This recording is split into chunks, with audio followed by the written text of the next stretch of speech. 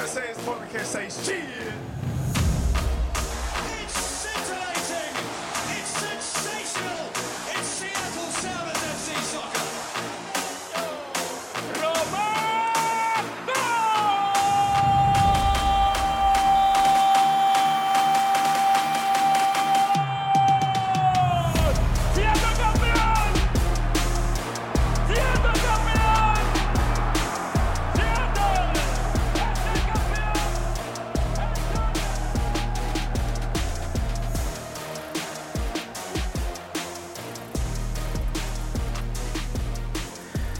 Hello.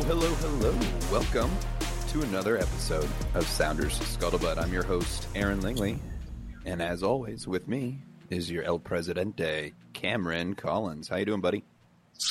Scuttlebutt. I got a heavy heart today. Yeah. I have a heavy heart, angry mind. Very angry mind, yeah. Get out of the way. No doubt. Let's talk about this. Let's talk about it. This is something we usually wouldn't bring up, I think, on a soccer podcast, but when the world, or should we say country? When our country is real messed up, this kind of stuff happens. And we had an 18-year-old high school student walk into an elementary school, and so far we have 19 students and 2 teachers killed. Now. It's just by guns. He was using a gun. Let's make that clear. And it's hard not to be numb to some of this stuff. You're like, oh, great, another shooting. But, I mean, Steve Kerr talked about it earlier today before his game against the Mavericks, which is probably going on right now. Mm-hmm. But we can't become numb to this because this is what, in the last 10 days we had a church, a grocery store, and now a fucking elementary school. An elementary school, yep. And, the white supremacist who went into the grocery store had the N-word written on his gun and shot up a bunch of elderly black people. And it was an Asian church in SoCal that was shot up. At this time, obviously, we don't know anything about motivations for, at least that I've heard, around why the shooting happened. But also the way the media covers this stuff is always so, that whole like lone wolf. Like, this is terrorism. Let's talk about what it is. This is terrorism, and not just, I don't know, we should be sad about every single loss of life, but there's something about loss of life with children that's just makes it so much more tragic. Like, we think about Sandy Hook, and when that happened, that was just so, like, how did we not get changed then? You'd think that would be where the line is drawn, and it's terrorism. Yeah, you can talk about motivation, but it's guns. It's guns. Like, as the main, like, what is our problem? Why is this? Why are people just allowed to do this, right? I mean, we have basically no gun control, especially in states like that, right? You could walk around. Yeah, Texas, there's none. You can just walk up and buy a gun. You can take one anywhere. They even repealed the fact that you couldn't take them into bars. You can go into a bar and get drunk and get in a fight and pull them out. You don't have to pull it out. You can be strapped across your chest with an AR-15. Yeah, good point. And order a fucking shot. And I'm not editing swear words in this one because this is, it's just, I don't know. But you're right. It's guns, and that makes it inherently political. So it pisses me off when people like Ted Cruz do what they did today and says, well, you're going to see Democrats try and politicize this and restrict constitutional rights of law-abiding citizens. There was, prior to 2008, in the Heller case, I believe it was, there was no right to a gun. You had no personal right to a gun. That did not exist. That is something that Antonin Scalia and the right wing made up, overturning 150 years of jurisprudence on guns. Guns, it was a collective right, meaning you could have reasonable restrictions, the same way you could with marriage, where you have to get a license, the same way you can with driving. Marriage is constitutionally protected. That's how it always was prior to 2008, when Scalia wrote that decision about the gun laws in Washington, D.C., and took a Sharpie to the Second Amendment and changed it. which came out of years and years of lobbying from the NRA, based off of a paper from a law professor at UT Austin, where they went from being NRA basically went from being a sporting org to a lobbyist org. Mm-hmm. It's funny you mentioned that because I was reading an article by NPR about the NRA, and it just, I don't know if it just came out or they brought the article back up because of what just happened, but they basically an unnamed source, because they don't probably want to get attacked by the NRA, but was in a meeting with like the 20 top people of the NRA immediately after Columbine, figuring out how they're going to get past this, because they had their annual convention miles away from Columbine that Friday after Columbine, and they were figuring out, we're going to look really bad. What direction should we take? And basically it was and there's tapes, the secret tapes is what they released to this NPR journalist. So they have transcripts, they have the tapes of basically them starting the foundation via the mouthpiece of Charlton Heston at that convention. About wait, was it that convention where he said it? The Colorado one? I believe so. Yeah. Wow. And basically, like I said, I won't get too far into this. We're going to relate this to the Sounders. We're going to come back to Sounders. This is just, you can't not talk about something on a horrible day like this. Basically, starting the whole let's politicize this and make this the media is the enemy here. Okay, this isn't guns. This is the media politicizing this and making us to be the bad guys. So, and now it's not even about guns when it comes to, it's the media. Look, it's the Democrats. It's whatever. It politicizing anything that has to do with people's rights and people's lives. And this is where I just bang my freaking head against a wall, and I'm going to keep voting because that's all we can freaking do. But I am damn close. That's not the even angry to Canada. part, I want to go to Iceland, man. I just want to get away from all this. Drink some Brennivine with some happy people. I'm used to gray skies. I'm used to volcanoes. I'm just gonna go hang out with these people. They've got their football there too, man. The Icelandic national team fans are wild, and they make it to the World Cup. Yeah, Tom Conkergood, the former president of Grella FC, actually went to Iceland, and then later during their UEFA the Champions of Europe run, and then 2 years later went to the World Cup and with the team. That's awesome. And they were filming a documentary that has kind of stalled, but maybe I need to get that footage and help produce that back into being a real film following around the team. I mean, if you're down, then I'll call up Tom right now. Let's go. But yeah, B-roll from Iceland, though. We'll get a flight out there going soon. Yeah, then I'll lose my passport somewhere over the Atlantic. But you're right. I mean, you have Steve Kerr in his thing talked about it today, where 90% of Americans support universal background checks, and yet these politicians hold us all hostage because they have to deal with their base. And their base are the crazy right-wingers. As you're saying this right now, they are. I mean, I have no faith that anything is going to come out of this vote. But they're putting the bill back on the floor, and do it every frickin' day. And I don't know you probably know more about the bill than I do. I'm sure you do. It passed the House. It just hasn't passed the Senate yet. So that's what they've been waiting on. But of course, it's 50-50. So you would need to change the mind right now of Manchin, right? Manchin, yeah, or Cinema. Neither way, Christian Cinema. Let's bring it around to how this relates. Bring it back to soccer in our community, and how we feel about guns and shooting. There is a polarizing chant that I'll admit it. 12 years ago, when I first started going to Sounders games, I was a ECS member. I was a season ticket holder, sat in GA. Didn't think a damn thing of putting them up against a wall and shoot them. This is chant, and I'm going along with it. But right, no, I mean it's based off a Cock Sparrer song, which is an awesome song. I've seen Cock Sparrer perform before. I sang that song. I loved it too. I thought it was cool that ECS took a punk band and we're singing songs from their lyrics. And let's make clear what the song is about. The people they're putting up against the wall and shooting them in the song is record label executives. So it's about how crappy the record label industry is. And they want to put the record label industry folks up against the wall and shoot them. That language, though, maybe we need to move past it. How do you mean?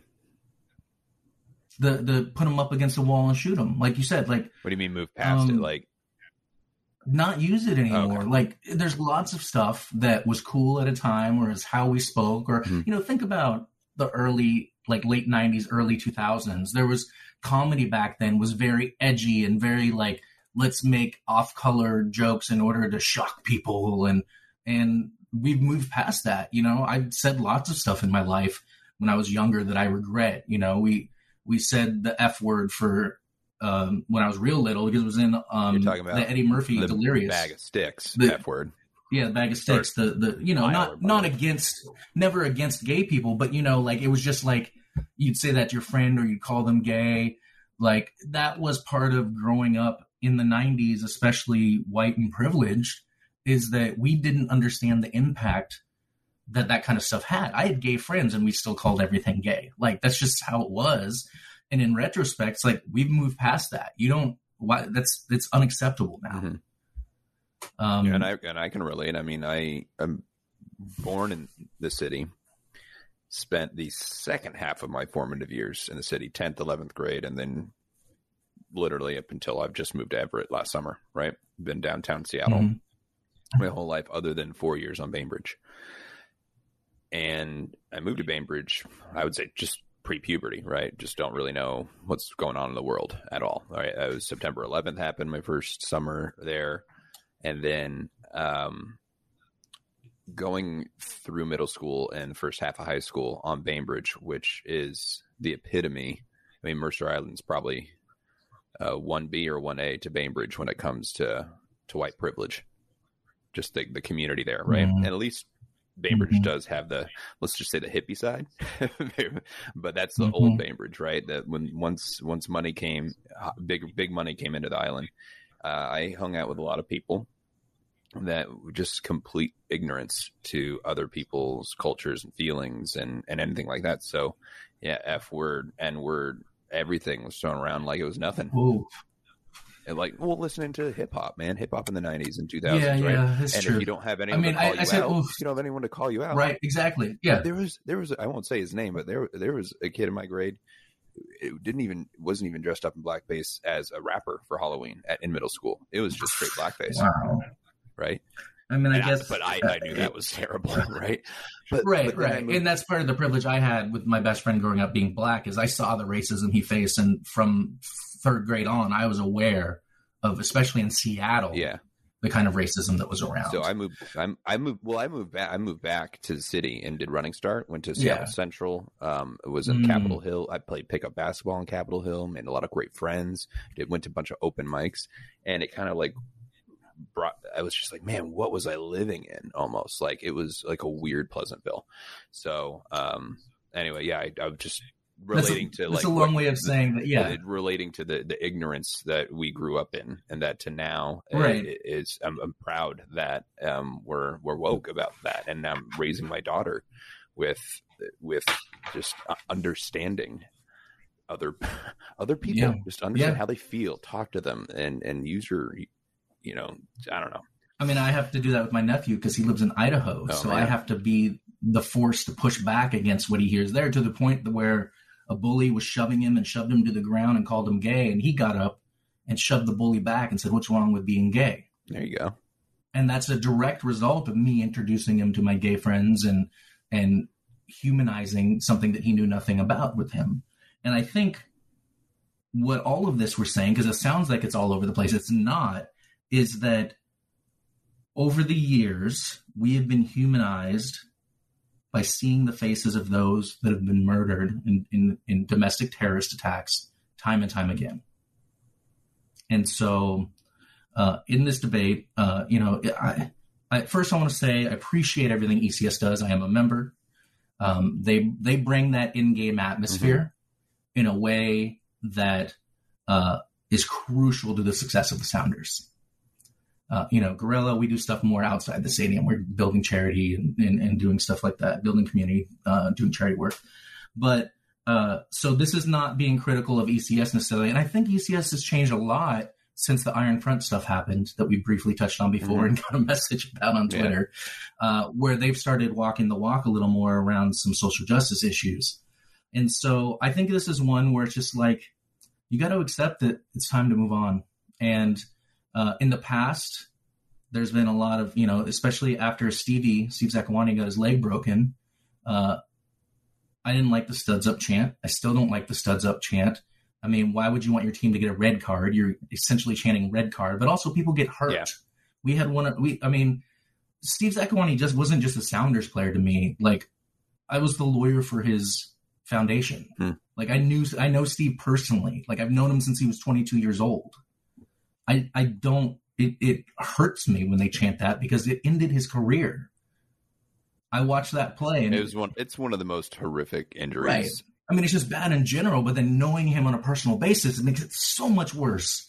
And so, but then you get accused of, you're pearl clutching. Any criticism is viewed as negative. So I want to make clear, this is not a criticism of ECS.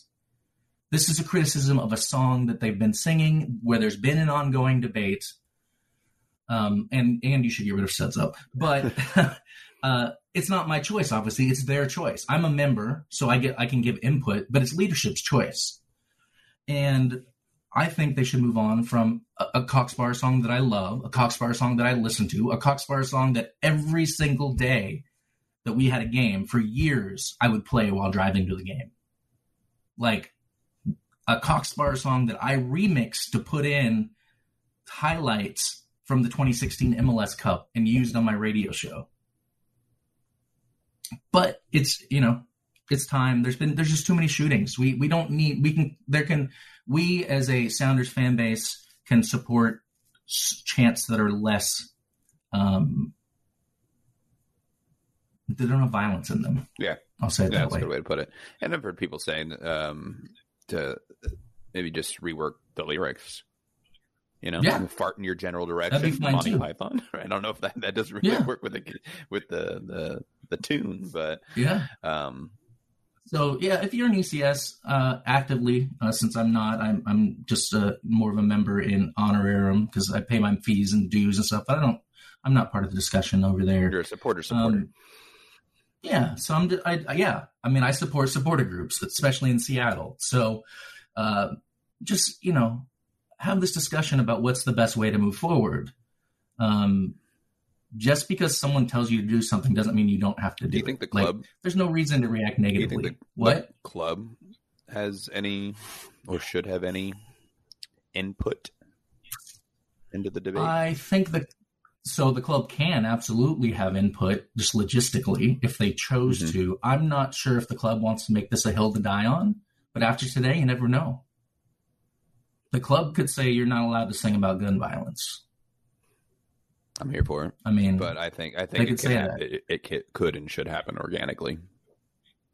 Right. I would rather have ECS come to the conclusion that this is the right thing to do than have the club have to do it for them. Because not only do I think it's important that ECS gets it right, I think it's important that for the growth of soccer culture and fan culture, that the fans do it themselves rather than having things forced on them from the club and the autonomy of ECS stands.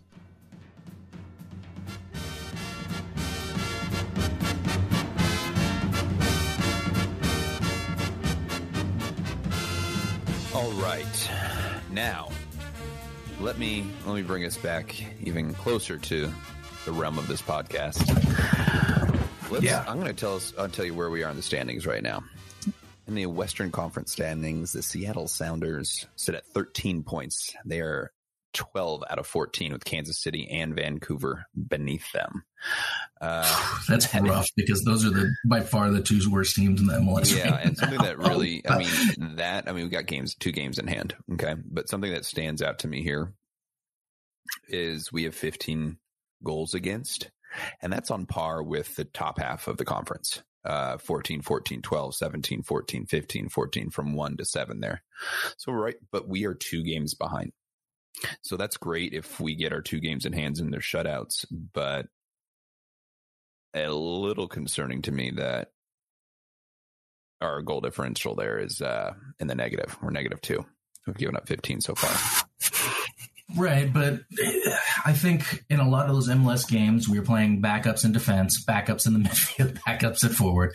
And we'll talk more about it when we talk about this game, but when you don't have a midfield, it puts those defenders under a lot of pressure. Okay, fair enough. So we did an episode after we had a condensed week, right? 3 games in 7 days, 8 days, right? Yeah. Something like that. Yep. So we've already kind of recapped, what was it, Minnesota and then Houston. Both wins, right? Houston, great win away. Heat, even though it was at night, still Houston, humid heat. And we come back home, and boy, was I wrong. I wouldn't say it was so much a prediction. I was just. You mean when you said that we were going to say score, but I said dominate. No, you said we were going to dominate. I mean, I think we assumed domination includes scoring, right? We dominated in possession. we dominated in possession. We dominated in possession. We dominated in players wearing green on the field. This is true. We didn't. Well, I don't know, 16 to 12 in crosses. These are things I'm not. Wait. What's that I hear? What is that? Breaking news. We didn't dominate. Did you just pull out your phone to play a sound effect? A breaking news sound effect. Don't you have a soundboard? Yeah, but it's it's better not production than this. No, we all about the phone. We're the OG style here. No, before we get too far into it, shout out to Dan Boniface. I like how I said it that way, Dan Boniface. We'll pronounce it however. Sorry, Dan. It's one of those days. He used to cover the Rapids when he was at the Denver Post. He's now at the18.com. He followed us. Yeah, definitely check them out. He wanted to he sent a few corrections from our last show. It was not Clint Irwin who was the goalie back when they went to the MLS Cup to the East. It was Matt Pickens, so that was my mistake. I apologize. So who we said Saloe is pronounced more like Shalloway. Oh. So there's another one. And of course, got to shout out the OG Fortnite crew out there, which was me and Dan with Beckham and Dan's nephew. So that was he had a few corrections. So it was good. Thank you, Dan. Appreciate getting that right. So Matt Pickens with the errors in those games. Let's get to the game. And he was also right that we didn't dominate. No, I was way off. And no, you were excited. You were coming off a slog in Houston where you thought, look, we saw flashes of brilliance that they should be able to bring into Denver. Now we had 2 things against us. Number one, for the beginning of the game, when you're mile high, it takes a little bit. The players, we've heard all week about it. They downplayed it a little bit. But it's those first few runs where you really struggle because you're like, oh, man, this is hard to run through. And then throughout time, it gets easy. But really, it's that they have a regular season, so not counting their playoff game against Portland and not counting CONCACAF Champions League. They have now 23 game unbeaten streak, which is interesting because we've beat them 22 times, which is the most any MLS team has beaten another MLS team during the time we've existed. So at the time, it was a 22-game unbeaten streak versus a 22-game total beatens. Totally beatens. So we had the chance to get it to 23, but no, they got it to 23. So let's talk about it because I have a lot to say about that game where it easily could have been very different. Yeah. What are you drinking today? Yeah, we're going to talk about it, but I'm going to open this to drink it anyway, and the sound effect is going to distract everyone. So I'm drinking Fremont Inner Urban. Yeah, it's been a while. I gotta say, I'm not the biggest Fremont fan, and I know a lot of people are gonna be like, "What the hell?" I don't know why, but I haven't had this one in a very long time, and it might just be I've grown. My palate has grown, and I was more of a Rainier drinker in my formative years. Yeah. I thought you were going to take a little time to get your palate to taste it. It's good. Okay. I have the sweet taste of Cherry Coke Zero Sugar because I already had alcohol earlier today. I've been doing this minor league basketball thing, part of the crew forming the Seattle Superhawks, which is the new TBL team that's coming to Seattle in the spring of next year. And we had a pretty awesome meeting today. So me and the GM went out for drinks afterwards, and we went to a bar where they had Malort on tap. Do you know about Malort? No, can't you not say that in Harry Potter's universe? Malort is a liqueur. It's liquor from Chicago that is like if tonic water fell into a sea of sewage. It was meant as a aperitif, I guess, to settle your stomach. It was medicine when it first came out, and it's now like the official alcohol of Chicago. And if you go to Chicago, you have to take a shot. So I've never seen it on tap. They literally had the liquor on tap, and I got a shot, and it is the worst thing ever. But of course I was going to do it. It's only my second shot of Malort all time, but second. It sounds like it would definitely be a first and last for almost everybody. Yeah, that's usually the case. But it's like one of those things where, I don't know, when I lived in France, actually the first time I was in France, when I wasn't living there, when I was just, I spent the summer there, I still ate cheese at the time. And I noticed that the more the cheese smelled like the rotting giant dumpster behind your school, the more the French liked it. So I think it's something like that. So I got a shot of Malort and a Polish ale that I can't remember where it was from, sadly. But Poland. I did my drinking earlier today. Well, I think it was an American beer company. So, but it was good. It was a light lager. Imagine if Rainier were actually good. That's what it tasted like. I love me some Rainier. I love it. It was light and fresh and crisp, yet it didn't taste like urine. That's so.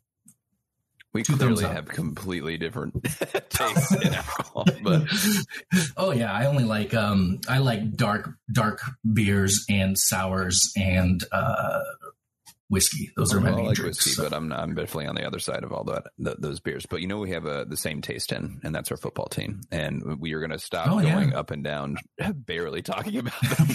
Let's. What if we did a whole episode? We've been talking for 30 minutes in, about them, and then join the Pick'em League later. We're going to talk about them, and then we're out of time, yo. All right. Well, I mean, it's funny you said that about the elevation, which is true. I've heard that before with going to Mexico City and going to Colorado, right? Right. Other sports, same thing. You just have to get through the first 20 minutes or whatever.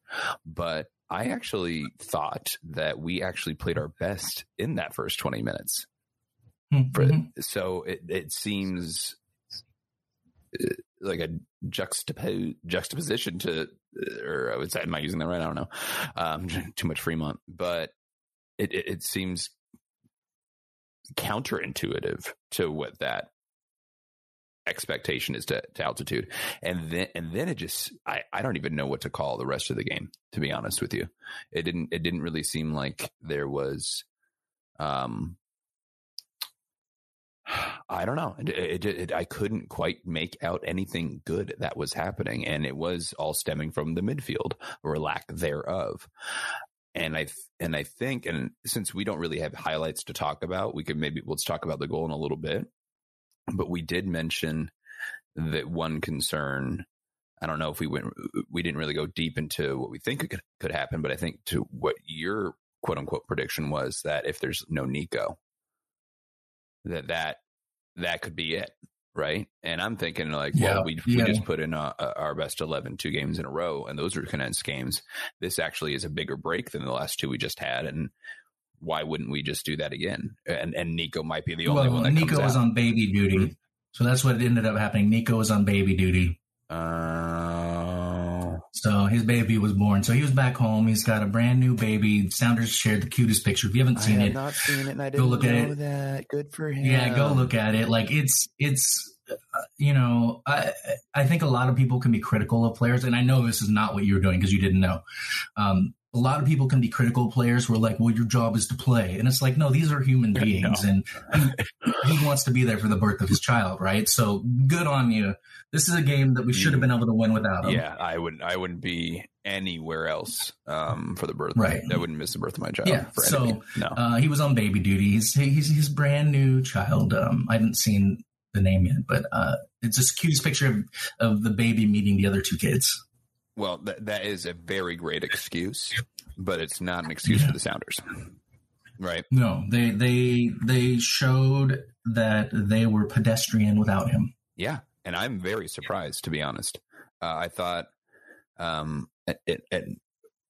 was thinking Rusnak, now that we are getting more into MLS focus only, conference he's familiar with, teams he's familiar with, players he's familiar with, that you're going to, and he's played every game for us. I don't think he's not started. Yeah. Has he not started? No, I think he started at least every game that we've had the starters in. And I'm not bringing fault to Rusnak on this. This is a team lack of effort. But I'm surprised that there wasn't more fluid movement through Rusnak and the other players. Now, I wasn't stoked on the formation. I'm done with that one. That was great. It was great last year, but I think we should have gone our same normal formation. I think that's part of the problem is that are the best for that position, for that physical position that other players are used to. So I would have been okay with that formation. We saw that it can dominate if we had the right players for it, but we didn't. You need Nico in that. I mean, we didn't have Nico for a while last year, but we don't have the same type of play. We're not playing the same this year. We're playing a different game. And that had to be, at least in a game, that's Rusnak's first time with 5 at the back, which puts a lot more pressure on him to be fluid like he was at RSL, rather to being more stiff and being more like when he's been in the middle, a quarterback. Like he played a little bit more like Ozzy without JP being there, where he's having to be the one the ball goes through to make those passes. And you can't quite do the same when the midfield, I mean, it was just rough. We had nothing going on in the midfield. Absolutely nothing. You saw Rui Diaz dropping back like he always does when the midfield isn't doing anything. And he did have a little defensive, that's what I love about Rui Diaz, is he's not afraid to play defense. But we needed more out of them. And, you know, maybe they're tired. It's been a long stretch of games.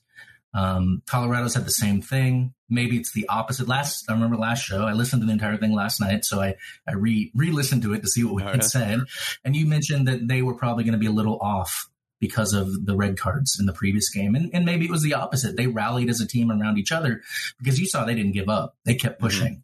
But you want to know what the biggest game changer was? It was Mark-Anthony Kaye getting hurt. You think so?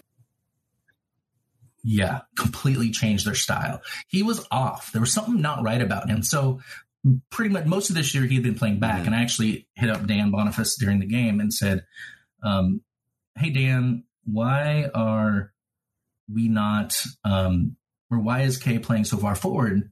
That's not normal, right? He's like, yeah, not this year. But since they've had their other midfielder, the guy from Wanderers, why am I blanking on his name? Price? Since Price came back.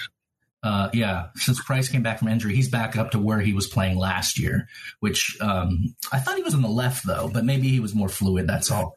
But he was goal dangerous a lot on crosses. So he was not playing well. He kept missing crosses. We saw the same thing for Rubio, meaning crosses to them on the outside.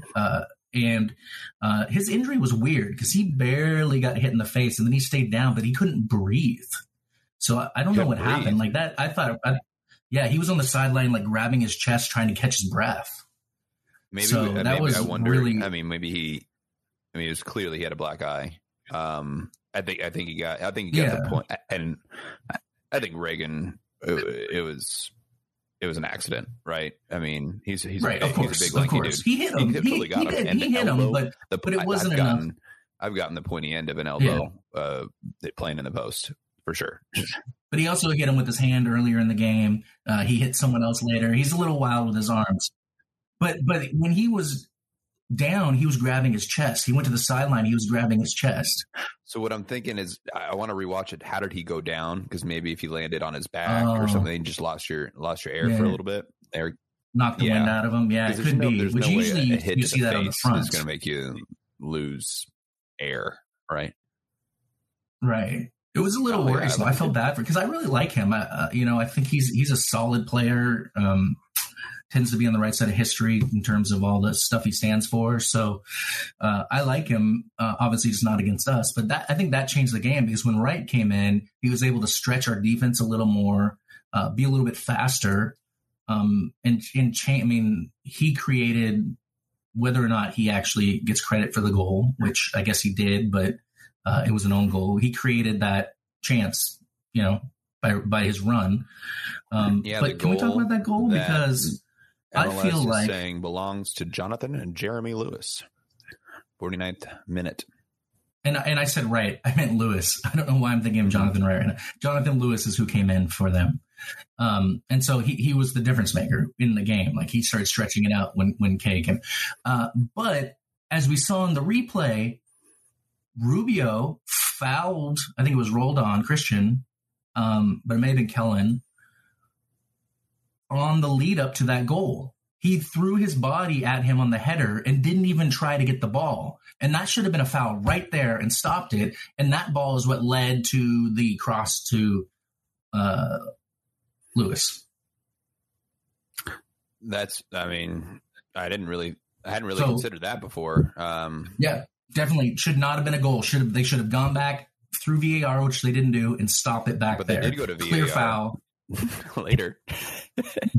And they didn't give us the opportunity of how many times is Ruiz going to get a boot to his knee and get up again. And the only question, if you're going to go to VAR on that one, is, was he inside or outside the box? I saw a breakdown that someone did using math and science and all that fancy stuff I don't know anything about. Yeah. And he was 1 foot 12 inches inside the box. You didn't need geometry to tell you now. Right. But the angle's weird, right? Because of the angle it's at, you've got to figure out, because the camera's not even with the line. The camera's a little forward. It's kind of like the time the Huskies scored the game-winning touchdown against Notre Dame. But because the camera is at a weird angle, when it went to review, they didn't give it to them, and Notre Dame ended up winning at South Bend. It's that kind of stuff. So, and this is, let's get a small conversation about referees and VAR, because we've talked about, and I've mentioned that I really like how MLB is doing it, where they don't, but they still get it wrong sometimes. But yes, but I can't recall a specific time they've gotten it wrong, and I know you're right, because errors. Yeah, I've been at Mariners games because at the stadium they have the super slow-mo cam. They also show it on Root Sports, and you'll see it and you'll be like, oh no, that Mariners player was clearly out, and then they'll call him safe. So I'm wondering if they only get the TV broadcast and not the super 12K slow-mo shot. The chief field chief, whatever they call him. All right. It's not usually the umpire behind the plate. They rotate their positions throughout the series. Yeah. But there is the guy that puts on the headphones and listens to outside the stadium. I'll call them refs, umps, that are saying this is what happened, and they're like, okay, and they go and they say it. No, exactly. So it's out of their hands. The ego is gone. I agree 100%. That the goal. I think we've seen time and time again the referees not overturning their own mistakes because their ego is too big. And whether that's on purpose, they're going F this, I'm not overturning this, I'm right. Or if it's just bias because they're saying, well, I was right and it's close, so we're sticking with mine, when it's not close. And that's the problem with it being subjective at times. Things that aren't close that aren't close look closer or look more. Right. That's still the gray area. No, it's because you're biased. Yeah. Just the same way that we immediately scream for a foul when it probably wasn't a foul because it's our team. Right. And there's lots of times where I will scream for a foul, and I watch the replay, and people are still booing, and I'm like, "Look at that replay! That's more that was totally me, a foul." I will have a reaction a lot of times right away because I want it, but then I put my level head back on because I want a good game and I want things to be fair and I want to be the better team in all fairness, and we usually are. Yeah, but no, we need. Sick of this. I'm worried we're going to lose. Yeah, I'm worried we're going to lose VAR because what we do as a human species, and when something doesn't work out, rather than fixing what doesn't work, we just throw it all away. We've seen it time and time again in all sorts of different countries around politics, around whatever. It doesn't matter. Like baseball's in a very similar position in terms of using replay for a sport that has rules. And I'm talking more strike zone, right? But rules that are kind of, it's the eye of the beholder, right? Yeah, that sport is a little more subjective than soccer, which is not. Well, there are lines in soccer, but fouls can be subjective, and that's true. And even offside can be, because that can be close. They don't give them the geometry lines, but that although VAR does overturn that in England a lot. Well, and that's the thing. It's like they've been doing it in tennis since since computer screens. Like I don't know how long the out what would you call it, the animation where they show the ball being out or not, and that's clear, and they can't really argue it. That is, they in Tacoma right now, they have computers calling balls and strikes. Oh yeah, well yeah, they're doing that they're doing that in AAA, right? And I don't really necessarily want that, and I don't necessarily want the center ref gone.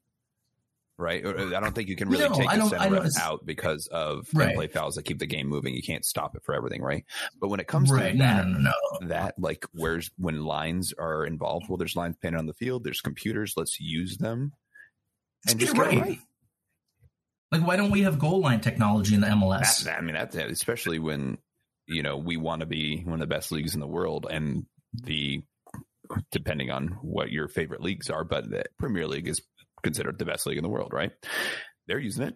They use it in not soccer talent wise, but like hype wise. Yeah, I'd say probably be Spain if we were going to actual talent. But really, I think the worst teams in Spain could beat better teams in England.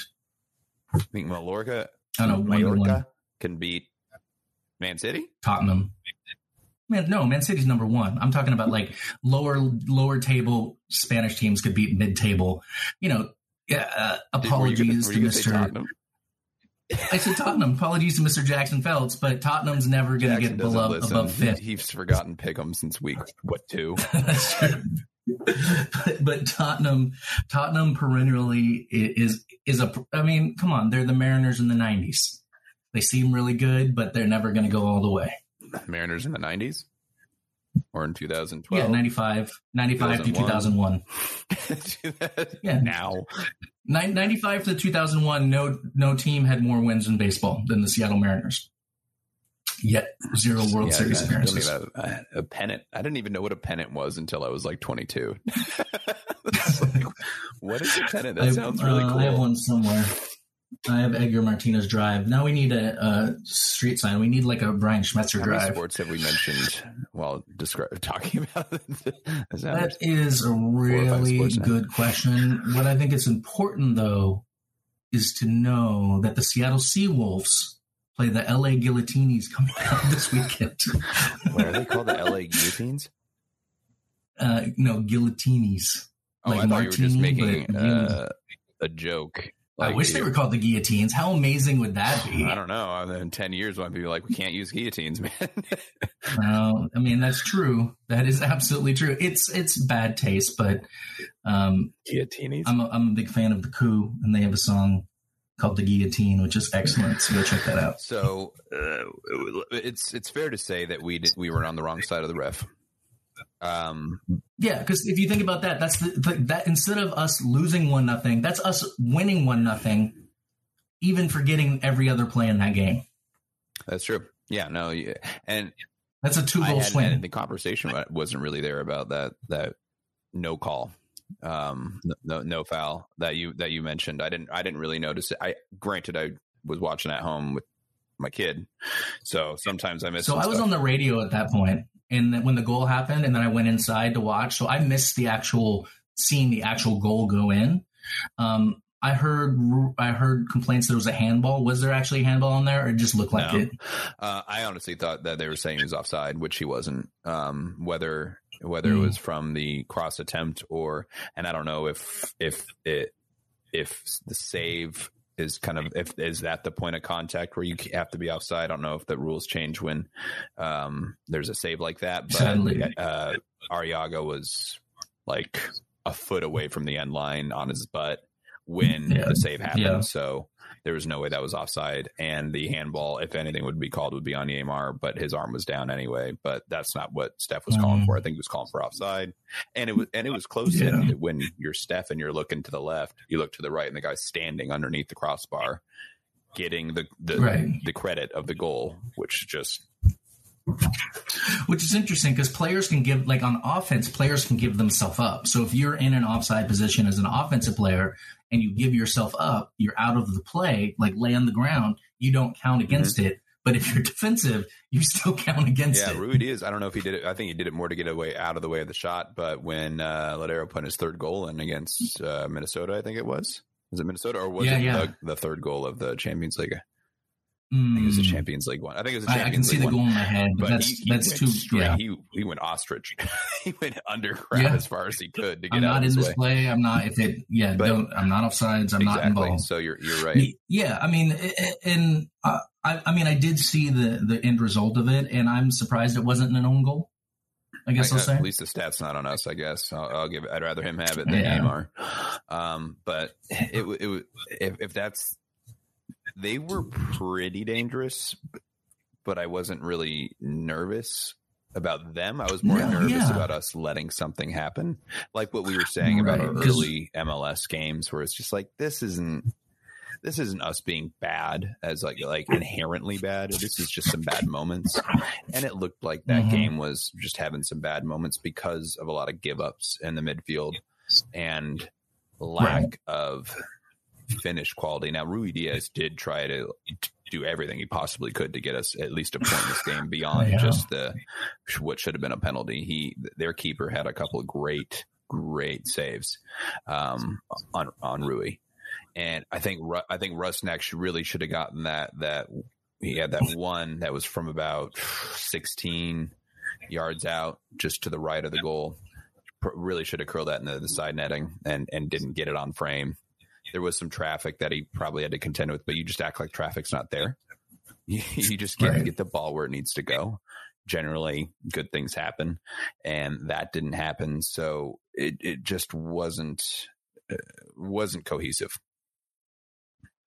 Yeah, I mean, the game opened up a lot once. I think Colorado kind of bunkered down a little there, which is interesting because their defense was solid most of the game.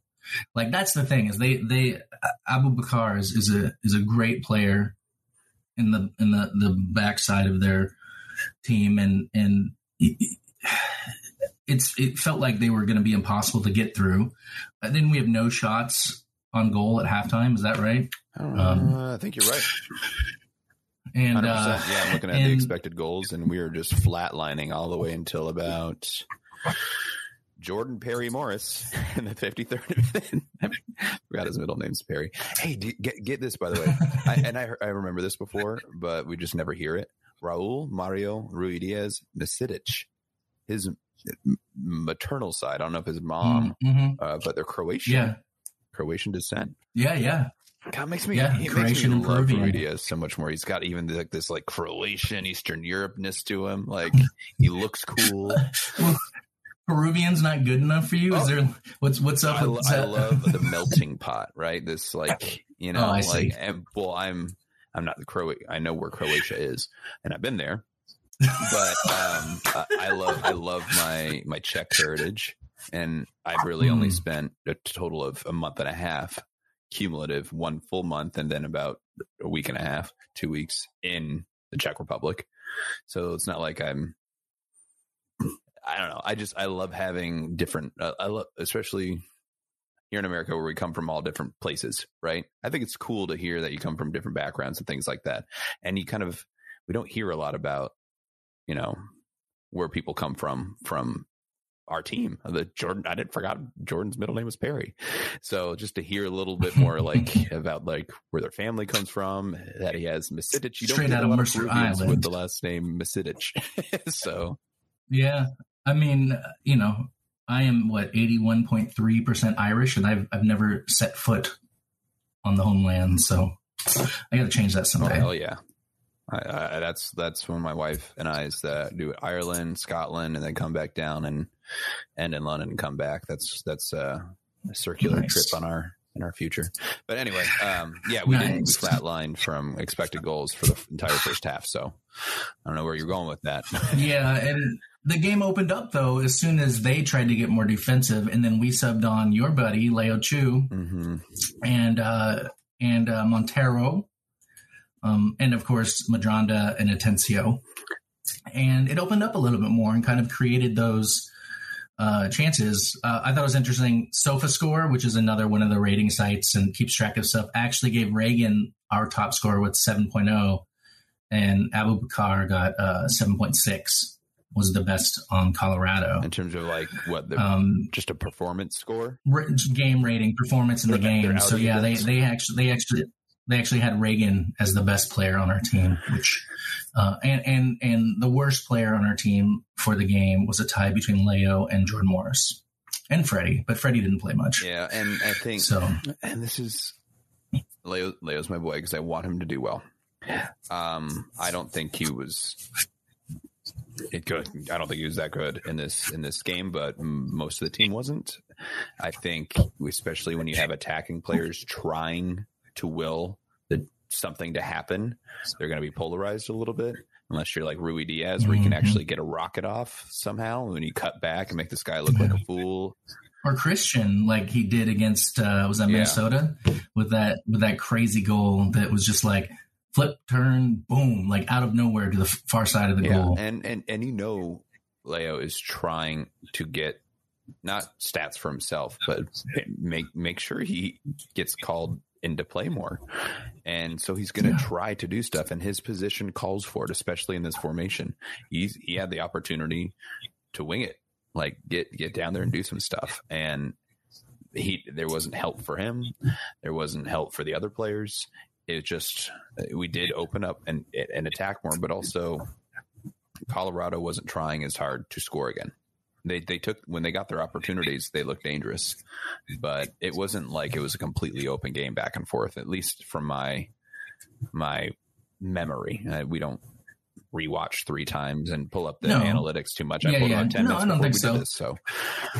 Yeah, I don't think so. I think that we saw them have quite a few breakaways in the first half where their wingers were just unable to control the ball. And so all of the dangerous chances they had, absent the goal, there was no one on the end to do anything. And I think that's what bugs me. I'm glad we didn't record the day of, which I wouldn't have been able to anyway, but just because we do that a lot, and I was pissed. Now in retrospect, looking a couple of days, it's a rough game. I think about the fact that there's going to be losses, and we're just going to have to deal with them. And then I think about, even when you are the best record in the history of baseball, like the 2001 Seattle Mariners, you're still losing 50 games in a year, just about. Think about it, still Lou Piniella pissed off 50 games. Like, that's bad for your heart. So it's rough being a sports fan, especially in games like this where we felt like we probably should have won. Yeah, it was there. I mean, maybe not. Yeah, I shouldn't say we should have won. We should have tied it. And maybe should have won.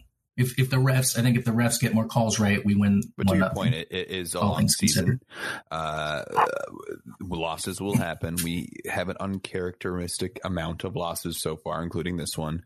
But this is a week where we get 6 points out of 9, and we're about to have 5 straight games at home. Not that Lumen Field, the field previously known as CenturyLink, was particularly a fortress. I feel like there was a few stretches in our Sounder history where it was, right, especially early on. I feel like we've lost that mystique, other than the atmosphere is still phenomenal. But I've heard the players talk about this. I've heard Casey Keller talk about this, and really, it's that every single team that comes into CenturyLink is up for the game because they're playing in front of the best atmosphere they're going to see all season, unless they're like Atlanta, because no one else is going to have as many people in the stadium, even close.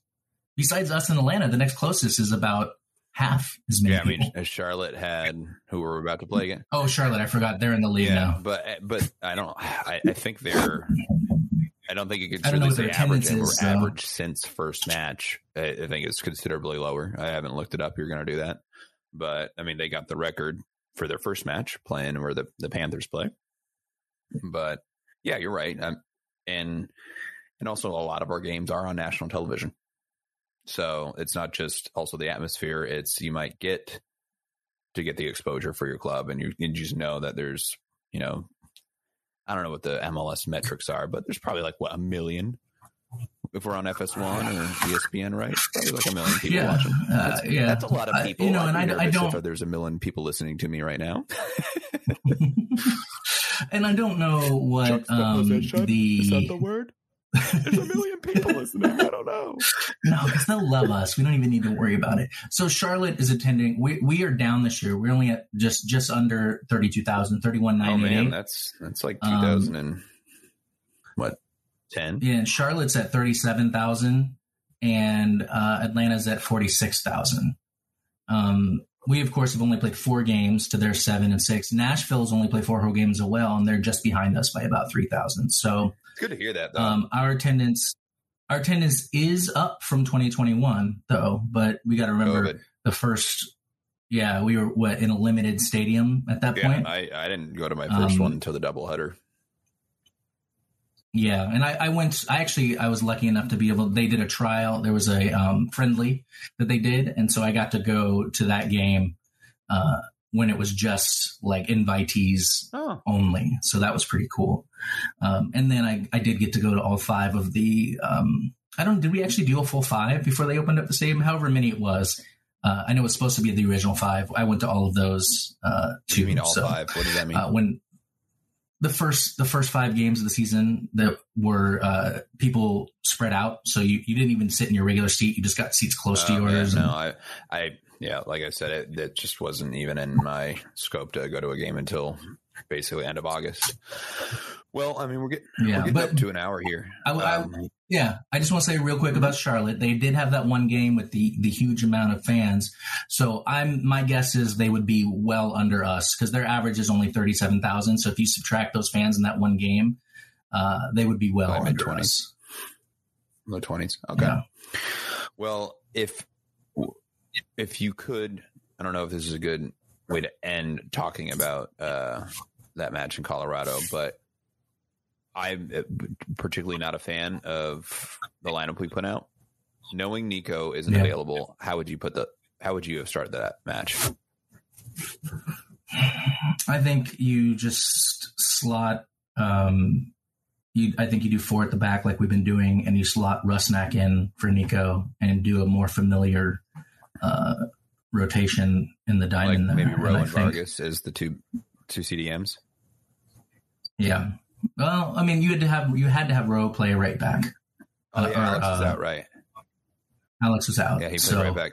So that would have been a 10. That would probably been a Tencio in because Dellum. Tencio, yeah. Which we haven't talked about is with the. Oh man, it's like a Southern California, San Antonio, a USL Interesting. team. I didn't hear about that. He's off. San Antonio, something.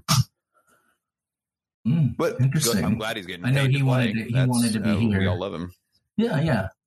I know he wanted to be here, so that's a little bit of a bummer. But at least he's playing. Yeah, he literally was here. I talked to him a few games ago. You don't tell me these things. We do a show together. We hang out. What the hell? I thought after the game, followed because of the credibility of this podcast and how great we're doing and the videos I'm making. That too. And then now you're friends with him. Oh yeah, he's one of my best friends. And like when I worked at Safeway in high school and I worked in the office, we used to talk on the phone for hours while I counted money. Well, until you talk to me, Dan, it's Saloy.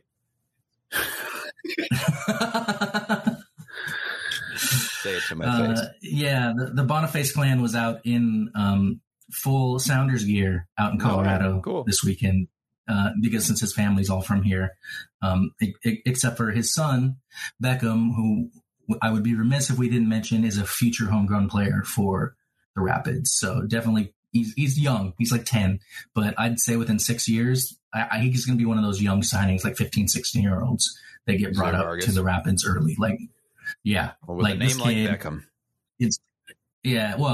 Named after David Beckham. So I wasn't going to say it because that would have been, but I guess he is. All right. No, yeah. Oh, yeah. Dan's other child is named after Josie Altidore. So it's Really? a soccer family, and and not the name, and Beckham, just the player. Really? All right. Yeah. Josie's aight. Yeah, Beckham is in his age group a true star that with proper coaching and seasoning, I have no doubt that he's on to bigger and better things than MLS, but because of the way our system works, he'll be homegrown to Colorado. Awesome. Yeah. Maybe you guys should move to Seattle. Keep an eye on him, Colorado folks. Yeah, I tried when MLS had their when Seattle Times had their job opening to cover the Sounders. I tried to get Dan to come out, but his wife's family's out there. There's no way she's coming. Fair enough.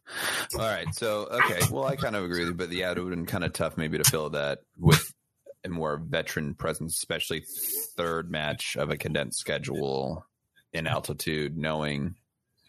But I think it was such a drastic formation change. Mm-hmm. It seemed like it was out of necessity rather than being out of it being the right thing to do, meaning to win. Yeah. But we're not the coach, and we got to trust I have no MLS Cups. I have no Champions League trophies. I do. Did you see all the pictures of me with them? I think you took some of them. Yeah, and the ones that you took of me, I'm never seeing the light of day. I'm like, my God, that lighting above me was horrible. Or I just looked terrible. Yeah. No, that's the lighting. Yeah, and when I held the cup up, my big belly was poking out of my jersey a little bit too much. So only Rich looked good. Dang it, that's the problem. We have to win another one so that when I'm like trimmer and more with it, we can go celebrate with the cup again and get awesome that pictures. It was heavy. I mean, I can lift 35 pounds. Okay, I've worked in the hospitality industry. I've lifted bags. I've got vans full of suitcases to go to cruise ships because I hate that season. But like, I was too nervous to with a line of people waiting to take photos. Me just with a beam of light above my head. I'm going to look like a doofus. So instead I just lifted the scarf up, but that just made everything look worse because the jacket I have is too small if I lift my hands up. It's just like, well, those are C cups. All right. I'm going to keep these photos to myself. I will say the Supporter Shield is even heavier. So if we turn the season around and win the Supporter Shield, I'll make sure you get a chance to do some weightlifting with that. The Supporter Shield at least covers my torso if I'm holding it, right?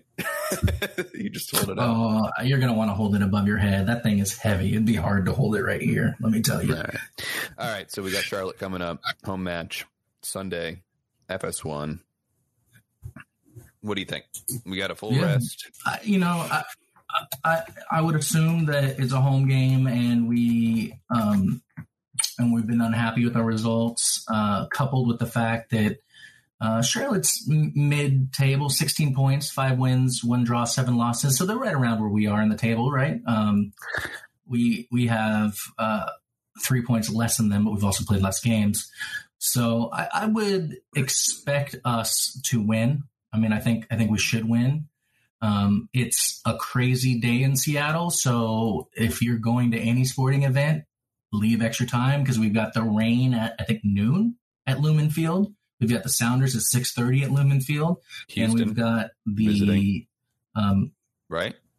I'm going to the Houston Mariner game on Saturday night. So I think it's Friday, Saturday, Sunday. Right. Maybe Thursday, Friday, Saturday. But we also have the Seattle Storm playing over at Climate Pledge that day too. So I'm trying to see. I have tickets to all 3, not Mariners, but all 3 of the other games. So I'm trying to see if there's a way I can make it work. It might be hard with setup though. I'd love to actually. We should go to a Storm match. Oh hell yeah! Let's do it. Yeah, I'm down. You know Sue Bird?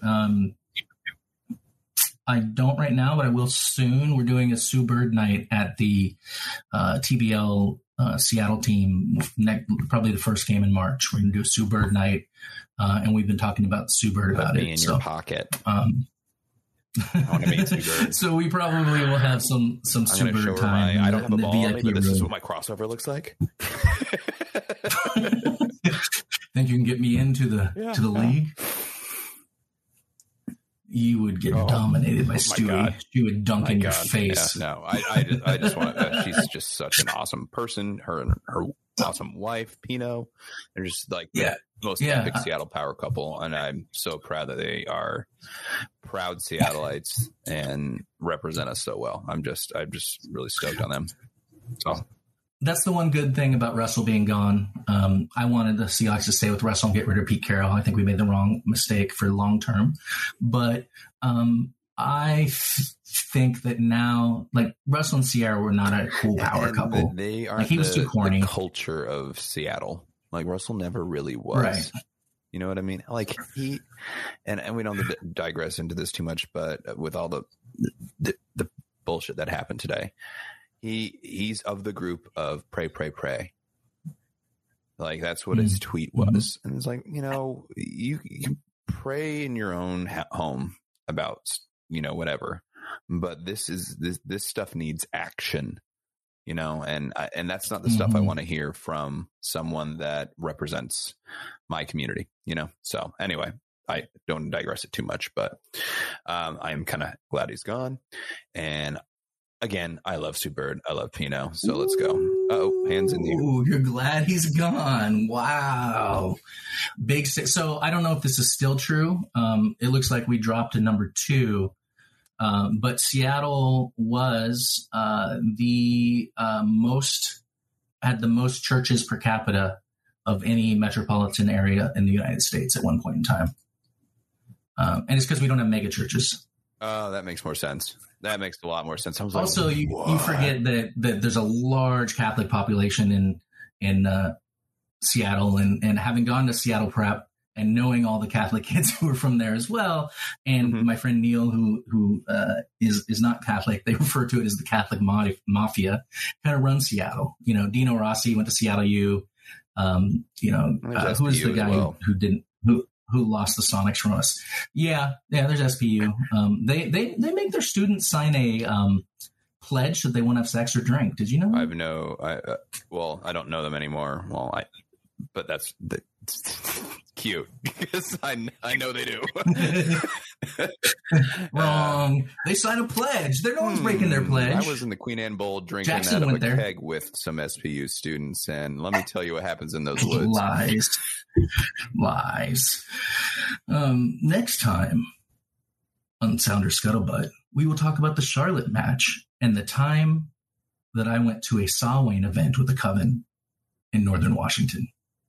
Thanks, everybody. Yeah, we're talking religion, so we might as well hit it all today. So here's my thoughts. One, we're going to dominate. No, we should win. We should beat Charlotte. I don't know anything about their team. I've not watched a single game this year. I've only seen highlights. So this is not empirical. We're going to dominate. 2, I'm not so worried about Colorado. Colorado's a good team. Robin Fraser is one of the best coaches in the MLS. And, I just, they won the West last year. So I don't think there's anything to worry about in that game. We weren't full strength. We couldn't, it was basically the opposite of the Houston game. We couldn't slog through it. Yeah. And a few days after, 6 points out of 9, we're going to be home for a very long time.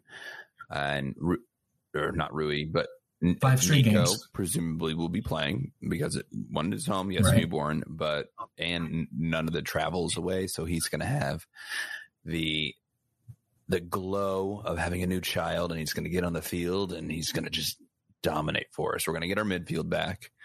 Rui Diaz is going to score 5 goals in June. Oh, I thought you were going to say against Charlotte. I was going to be like, woo-hoo. No, I think he'll this isn't FIFA, friend. I don't think a goal game will happen. But we haven't seen a multi-goal game from him yet. Yes, we have. That's reasonable. But no one has in MLS more than, I think, Jordan Morris leads our team with 2. Could be wrong. But anyway, we're 7-8 games and we're 11 games in, and we have no one over 3 goals. So we're going to start seeing the goals pile up here. And maybe Obed Vargas doesn't get a yellow because he got another one. This guy. And all power to him, and he's playing against grown men, and he's playing well, but he's really sticking his shoulders out there. So it's going to be an interesting June world with JP out. We need him to not get yellow cards because right in case we miss another midfield piece and it lines up with a game he's suspended on, can't happen. Yeah, they're all young though, so I think center defensive mid is a solid position, but like I just said, they're all young. But I'm not worried about it because if Obed's first, that means Atencio and Leyva are right under him. So we have players to fill in like there. To see Leyva get some minutes. I was twittering with someone this weekend on the pre-match about that, and like, I really want to see Leyva. And it's like, yeah, but he's recovering from last season had an injury, right? It was last season. It was pretty serious. So. Yeah, he'll get some minutes. It'll come naturally, and he's a talented guy.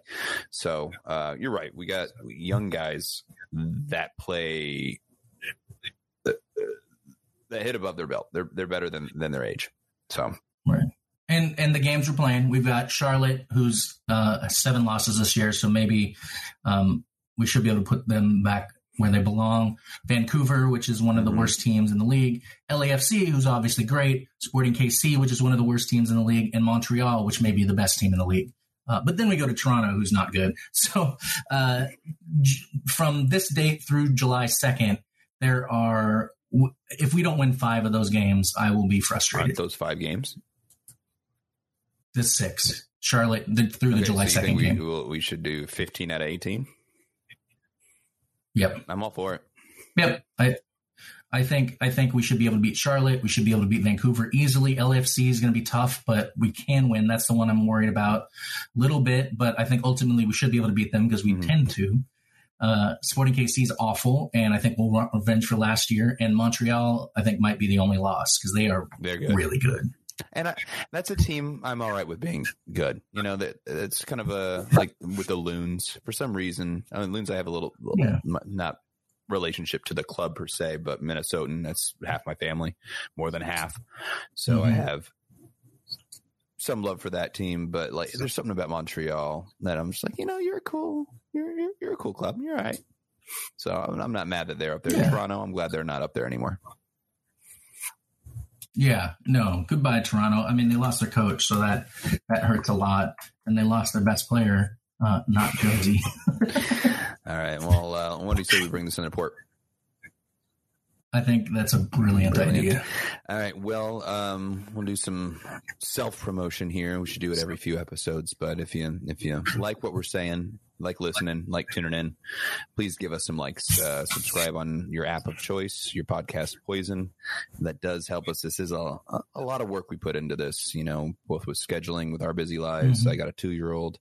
Love making those videos for you guys. I got a day job, but this is talking Sounders with you, Cameron, is a highlight of my week, along with going to games. And, I got to be honest. You're not going to be here most likely for the game on Sunday, and it's going to be a bummer not to have you in the house and meet at Flat Stick and spend some time together beforehand. So, second game in a row at home, right? You weren't there for Minnesota. Am I remembering that correctly? No, yeah, because I was with all the Minnesota fans.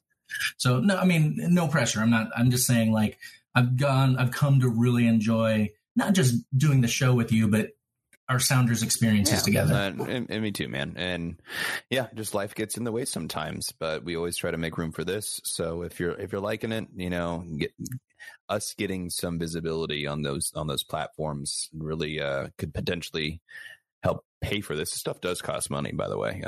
We have to pay for hosting and all that kind of stuff, and we're not asking any of you to give us any money. That might hopefully come organically just to help pay for it, but the likes and subscribes will certainly help down the line. So if you like us, Yep, come follow us too. You can get me at Legal Minded Punk on the Twitters and Instagrams. And where can they find you, Aaron? On Twitter at AARONLANGLEY.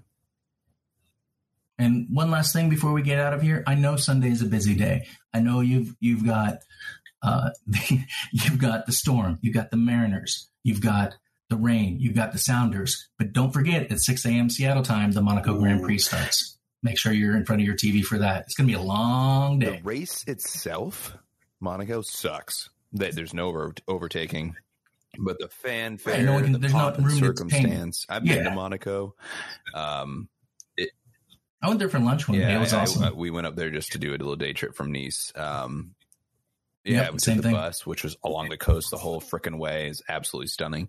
And I forget if I've mentioned this in a previous podcast, because I feel like I have, because we sometimes just F1 stuff in there. But we went into the Monte Carlo, and I actually found the photo that 1 second later I had a hand on my shoulder. You can't take photos in here. I'm like, oh, it's my wife. Well, no, we were engaged at that point. So I'm like, hey, you just go stand in the middle of the, not the porte cochere, but like the main entry. We're in the building at this point. Just go stand, turn around, take a photo. And you're not allowed to even take your frickin' phone out in that place. I mean, the probably millions of dollars that are currently sitting in that building from net worths is ridiculous. Mm-hmm. So anyway, but yeah, the Monaco Grand Prix is coming up. Yeah. Mercedes looks like they're back, baby. Yep. If you want to hear more F1 talk, we'll leave it for the Twitters. So go find us on Twitter at Legal Minded Punk and at Aaron Langley. See y'all soon, everybody. See ya. Take it away, James. You can follow the Sounders Scuttlebutt podcast on Twitter at SSFC Scuttlebutt.